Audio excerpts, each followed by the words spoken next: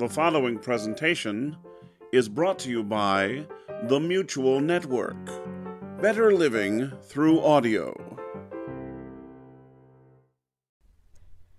The following audio drama is rated PG-13, suggesting that all children under the age of 13 should listen accompanied with an adult. The following audio program may contain content not suitable for some humans. Listener discretion is advised. This evening broadcast of INN is brought to you by the Ku Klux Klan. What? Oh, hell no! Hey, get off of me! Sorry, folks. It appears my evil doppelganger from the white supremacy universe has broken into the studio. Please stand by while I attempt to subdue him. You will never take me. Colleen, pass me that laser gun. How do I know you're the real Lars Wilson and not the white supremacist Lars Wilson? I am Hitler. Does that clear things up for you at all? Sure does. What? What have you done to me? I'm disintegrating! Do you reckon he knew he was 1/8 Cherokee? Well, it doesn't matter now. You know, Colleen, in light of today's events, I think today might be a great day to hop in your time machine and explore the history of racism. Great idea, Lars. Holy smokes, Colleen! Are you using this time machine as a laundry hamper? Oh, those are just my panties. You can toss them in the back. Okay. Hey, no smoking in my time machine. So how far back in time are we going today, Colleen? Well, Lars, to truly understand the root cause of racism, we have to travel quite a ways back. Computer, plot a course for negative 3.2 million years and begin presentation. Racism. A uniquely human attribute. Throughout the infinity of the multiverse, examples of racism in other species have been few and far between. But in humans, it appears to thrive. Our first stop on our journey through time to understand racism is the Afar Triangle of Ethiopia, where we will meet an Australopithecus afarensis known to modern-day scholars as Lucy. Hey, Colleen, that time machine over there looks an awful lot like yours. Oh, no. I was wondering when you two would show up. White supremacist alternate universe, Lars. How did you get here? You aren't the only one with the promiscuous time-traveling correspondent. But my Colleen is better. A proper racist. Stop, loving. What have you freaks done to Lucy? Well, you see, we had to tie her up to teach her how to be racist. See this picture, Lucy? This is a... Now you say it. You'll never get away with this. Oh, on the contrary, we already have. You see, we are the origin of racism. No, it can't be. Computer, confirm the accuracy of evil white supremacist Lars' statements. Calculating. This is fascinating. My memory banks are updating. It would indeed appear to be true that the origin of racism is a direct result of interference with the timeline from your counterparts in the super racist universe. In fact, they appear to have replicated this exact set of circumstances in over 593 universes, and counting. You have an incoming call from the Alternative Realities Police Department. Would you like to answer? Oh man, we're in trouble. They must think we have something to do with this. Well, since we broadcast on the Interdimensional News Network, we are the most well-known Lars Wilson and Colleen Carmichael in this infinite region of the multiverse. Okay, folks. Well, that's all the time we have. Until next time, I'm Lars Wilson. And I'm Colleen Carmichael. Let's get the hell out of here. Okay. Previously on Emperor Pigs. Listen up, guys. I'd like you all to meet the newest addition to our family. This is Maggie. I just lost it. I became the wolf. I want 6 pizzas! I sliced the throat of the demon who just appeared. Lord Holgar, I think it was. Oh, I will be filing a complaint with the health department. But for you, little bitch pup, I have your manager. So I'd like to make a little trade. You for Gordon. As a Gorgon, faces are something of a tragic fascination with me. Throughout my years, I have seen faces that scream, faces that sob, and faces that plead. All frozen in time by my unique ability.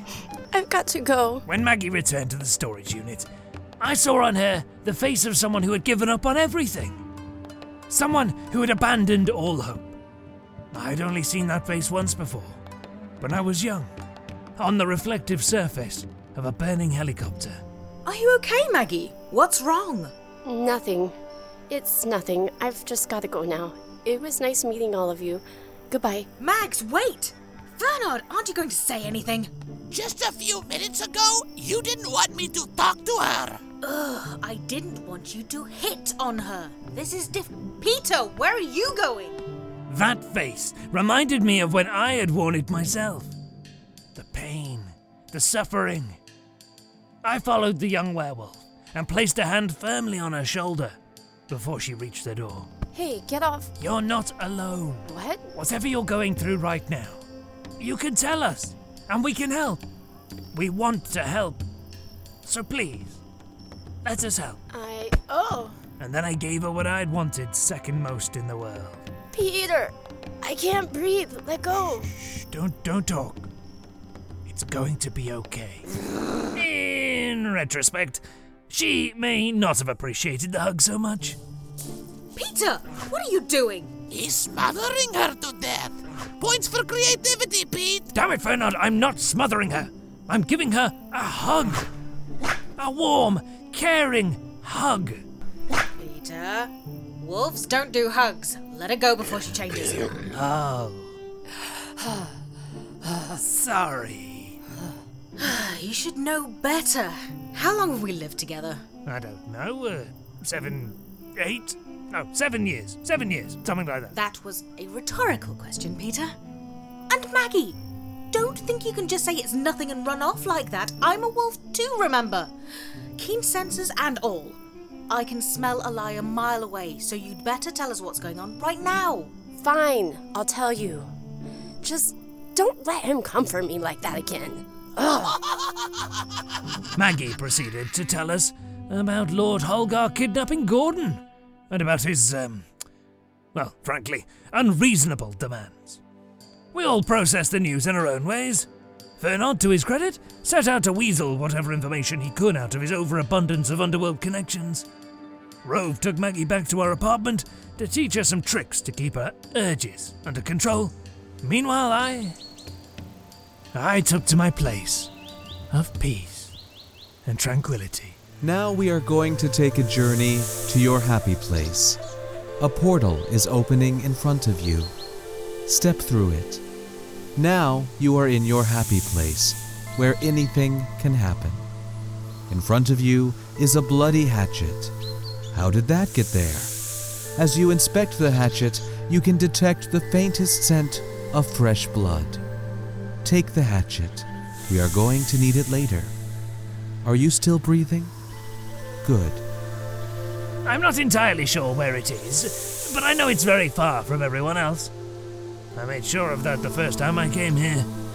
The most frustrating thing about being a Gorgon is the incessant need to let one's hair down. As one might suspect, there aren't exactly a lot of safe places to do that. This forest is mine. I feel like I can breathe out here. Really breathe. And so I do. Gordon's kidnapping was stressing me out more than I cared to admit. He believed in me at a time when even I didn't believe in me. He gave me a job. He gave me confidence. He gave me this device that takes me here. The thought of losing Gordon was enough to rattle even the most timid of my serpents. But surrendering Maggie to the bully Holgar was not a reasonable solution either. Problem after problem arose, and answers were not presenting themselves. Without Gordon's calm patience and unwavering understanding, I felt useless, adrift, unable to form so much as a coherent thought, let alone a rescue plan. I looked down at the device in my hand, and my mind drifted to something Gordon had once said. Remember, a good pizza takes time. You can't go through all the steps at once, or all you'll end up with is a mess. I wasn't entirely sure how it applied here, but it was a good memory when we were prepping for the grand opening of Emperor Pigs. Gordon was there for me every step of the way. It took the entire night before I finally got it right, but he never gave up, even when I wanted to. As I thought back to that time, I realized two things. One, I was a terrible chef back then, and two, when I was learning how to make pizza, the answers were never all there from the get-go. I had to learn as I acquired new information. When Maggie asked me what we were going to do, I felt terrible telling her I didn't know. But that was foolish of me. It wasn't important that I knew right away. What was important was that I was going to figure it out. It was time to return. My brief escape met its end. Well, back to the fray.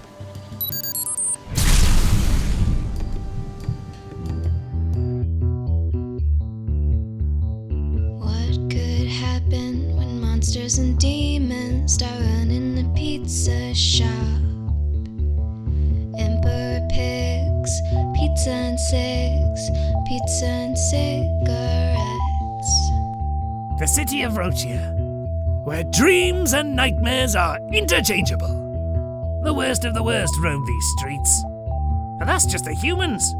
But monsters and demons live here too, and we serve all of them.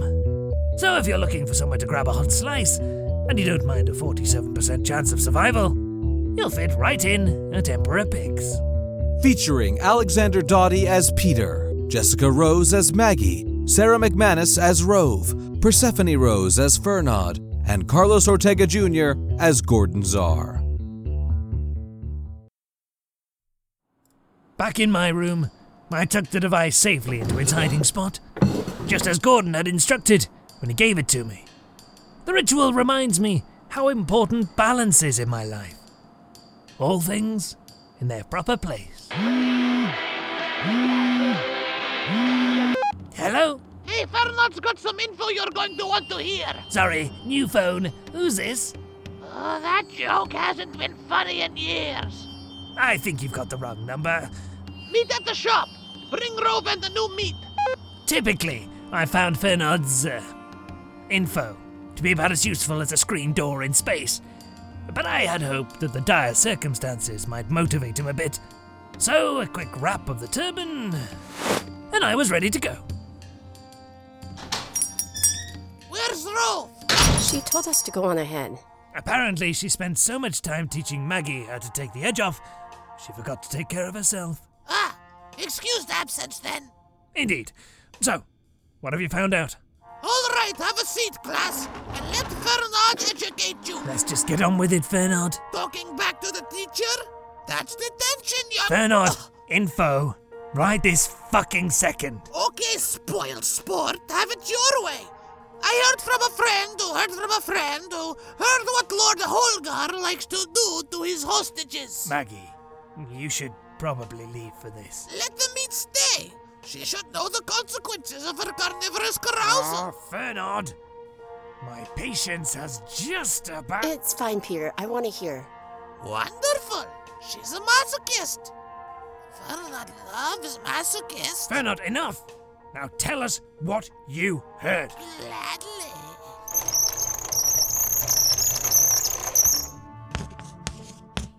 When it comes to torture, Lord Holgar likes to call himself a traditionalist. I like to call him an original, but that's neither here nor there. He prefers to keep his captives somewhere cold. It keeps the sting of any flesh wounds he incurs.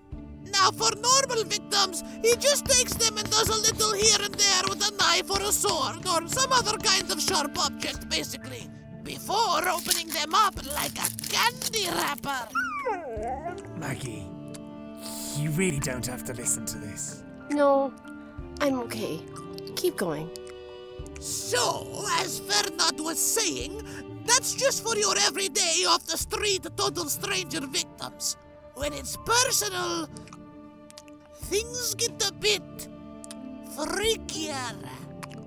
No one's entirely sure exactly what happens, but when he doesn't like someone, he makes sure there's nothing left of them to find. The most I could find out was from a drugged-up homeless guy who swore he saw the earth swallow a guy up like he was an edible. And And what? And did you happen to get a location out of anyone? Nah, man, that's all I got. This is the kind of thing you could have told us over the fucking phone. We didn't have to come here in person. Fair not figured if we outnumber the new meat. Okay, that's it. You want some of this? You want some of this? Hey, boy! You want some of this shit? Yeah! Oh, shit! Back here, you little shit. Peter, get off! You're sending the wrong person! You know, I warned Gordon about you. I told him you'd be nothing but trouble. Imagine my surprise when it turned out I was right. I'm trying to save Gordon. You know how this works. You drafted the contract. And as usual, you're doing the absolute minimum that's required of you. You don't even care about Gordon. You're just trying to protect your own laissez-faire lifestyle. Seriously, man, I can't breathe. Give me one good reason I shouldn't turn you to stone right here, right now. Peter! Maggie, close your eyes. It's time I took care of our rodent problem. Come on, man. Peter, stop it! Listen to the bitch. Listen to the bitch. At that moment, I didn't want to listen to anyone. My rage was deafening, my snakes hissing in my ears. In my head, Fernod's fate was sealed. He had earned this, and I was dead set on finally ending his pathetic life in all of an instant. My hand was already tugging at my turban when a hand on my shoulder gave me pause. This isn't what Gordon would want. How would you know that? Because I think you know it too.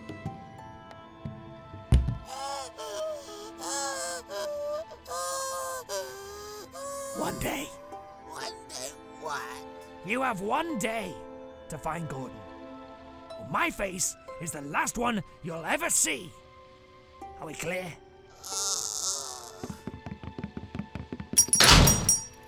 You aren't really going to kill him, are you? I won't have to. Huh?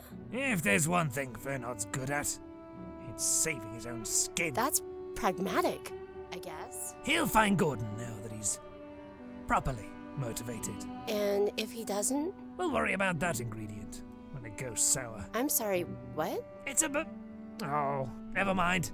See, I was going for a metaphor and it just kind of... Oh, forget it. He'll do his part. Hello, Sorry, ma'am. We're closed today. But I don't know what Fernod promised you, but we really aren't open. I can recommend a few shops that are, if you'd like. I am not a customer. I applied for a job here. Oh, yes, our hiring manager isn't here today. Did you check your email for an interview date? Yes. It told me I was scheduled for today. Uh-huh. Well, I'm sure there was, an error in the system. If you leave your name and number on this notepad, we'll work on rescheduling you for the earliest available date. This is a roll of toilet paper. What can I say? Business isn't great. I didn't take you for fancy. Isn't there, I don't know, an assistant hiring manager I can talk to, or somebody in legal? I'd really like to get started as soon as possible. I'm afraid we don't have a legal department. We're a small company, you see. Huh. Then who drafted this contract I was told to sign and bring in? I did. I did. Are you okay, mister? Huh? Oh, never better. Come back sometime next week, and we'll see what we can do about getting you that interview. Maggie, come with me. Where are we going? To the law library. Okay, I guess I'll just wait here then. Oh, my dear sweet bitch pup, hello! Come for your last meal. And what are you doing here? I'm Maggie's acting legal counsel. I thought we agreed on a one-on-one arrangement. As I'm sure an enterprising demon such as yourself can appreciate, we at Emperor Pigs LLC cannot have our clientele taking hostages in lieu of going through the proper feedback channels. If we did, well, we'd be out of employees within a week. So, do you mind if I sit? Are you going to anyway? Well, since you insist. So, as I was saying, while we appreciate that you have some concerns regarding the way in which our business is managed, we believe it would be in everyone's best interest to set up a situation that's agreeable for both parties. Yes, what do you have in mind? I'm glad you asked. I have prepared a contract which states in absolutely clear terms that we respect your right to do as you will to the Rochian in your possession, but that you, in the future, shall refrain from bringing physical harm either directly or indirectly to any employee or owner of Emperor Pigs or any of their associates. That's it? You came out here to tell me that you're going to let me do God's know what to your boss as long as I leave the rest of you quivering vermin alone? While that's certainly a colourful way to describe the situation, I am simply here to establish the terms of our customer service relationship moving forward. And what's to stop me from leaving right now and killing your boss without signing this thing? Well, you could, but then you would have to deal with the imminent wrongful death suit. Not to mention the murder accusation. Oh, I'm sure a demon of your status would be more than capable of fighting such petty legal battles. But why put yourself through the stress when you can walk out of here with the law on your side? And you, bitch pop? Her name is Maggie. You're content to let this happen? She wouldn't be here if she was— Silence! I want to hear her say it. Well, bitch pop, I'm waiting. Just sign the damn thing already. Ha! Spineless. Just like the rest. Very well, I'll sign your contract, vermin. Where's a pen? I happen to have one right here.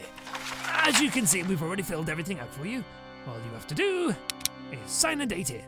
Now this is customer service I can get used to. Well, you know what they say about the customer being right. Peter! I found him! Gordon! Ooh, perfect timing. Give him here. Why would I ever do that? Because... you know what? I don't have time for this. Don't you touch him! What? Hi. Why can't I touch him? Explain, you little worms. You! What have you done? What sorcery is this? It's the sorcery of a binding legal contract. But the contract said that I could— harm the Rochian in your possession. Judging by Fernod's, perfect timing, I suspect that was not Gordon's situation when you signed. Why, you little... Oh, I'm going to... Do what? You'd do well to remember the other half of that contract. Do you know what happens to devils and demons who try too many times to break their contracts? No? Fernod, would you care to offer your thoughts on the subject? Ooh, I'd rather not. Yeah! But you and he and I'll get you. Mark my words. You haven't seen the last of me. And the next time we meet, it'll be the end of Emperor Pigs. Worst customer service ever. Other time. Gordon, are you okay? He's not entirely conscious right now, but he's alive. Thank goodness. Think you can get him home safely? Yeah, okay. It's not like I just carried him from the other side of town all by myself. Very good. I'll escort Maggie back to her apartment. Oh, sure. Take the easy job, why don't you? Oh, man, I'm dog-tired. What? Oh, right. Oh, come now. There's no need to be stone-faced all of the time. You've got to give yourself a license to laugh at yourself every once in a while. That's one of the few things that makes situations like ours bearable. I guess you're right. Sounds like there's another thought hanging on to that sentence. Well, I was just wondering, how did you know Fernand would find Gordon before you signed the contract? To be honest, I didn't. But that wasn't really what saved him. There was something else in that contract, hidden in plain sight. Really? What was it? That's a secret. Oh, come on. You can't just drop something like that and then not tell me. That's cruel. Oh, bite me. That's not funny. Just tell me. I'm afraid you're barking up the wrong tree. You are so lame. Home at last. And finally, I could let my hair down. Gordon was safe. Holgar was no longer a threat. And even Rove seemed to be in a better way when I passed her in the living room. I was well overdue for some time in my sanctuary. So, I reached into my hiding spot and... Oh no. This has been Postal Roach's presentation of Emperor Pigs, Episode 2, Stone-Faced, written by Paul Moore. Featured in the cast were Alexander Doughty as Peter, Persephone Rose as Fernand, Grant Patrizio as Lord Holgar, Jessica Rose as Maggie, Sarah McManus as Rove, Tara as Akiko, and Carlos Ortega Jr. as Gordon. Original music arranged and performed by Megan Rose Scott. Emperor Pigs theme song by Jordan Oren. Our sound engineer was Persephone Rose. Emperor Pigs is a creation of Persephone Rose. The executive producer for Postal Roach is Persephone Rose. I'm Persephone Rose. Production copyright 2019 by Postal Roach. Visit us on the web at postalroach.com.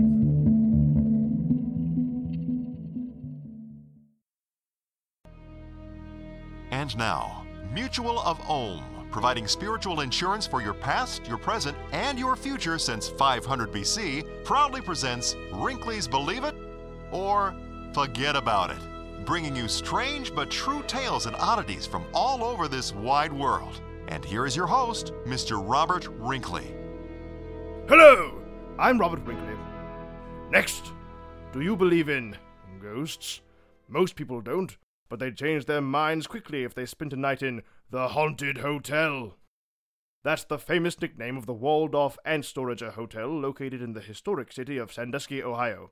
Built in 1890 on the site of a street battle between local candy makers, union rabble-rousers, and city police. The hotel has long been touted as haunted by the ghosts of the men killed there that fateful day.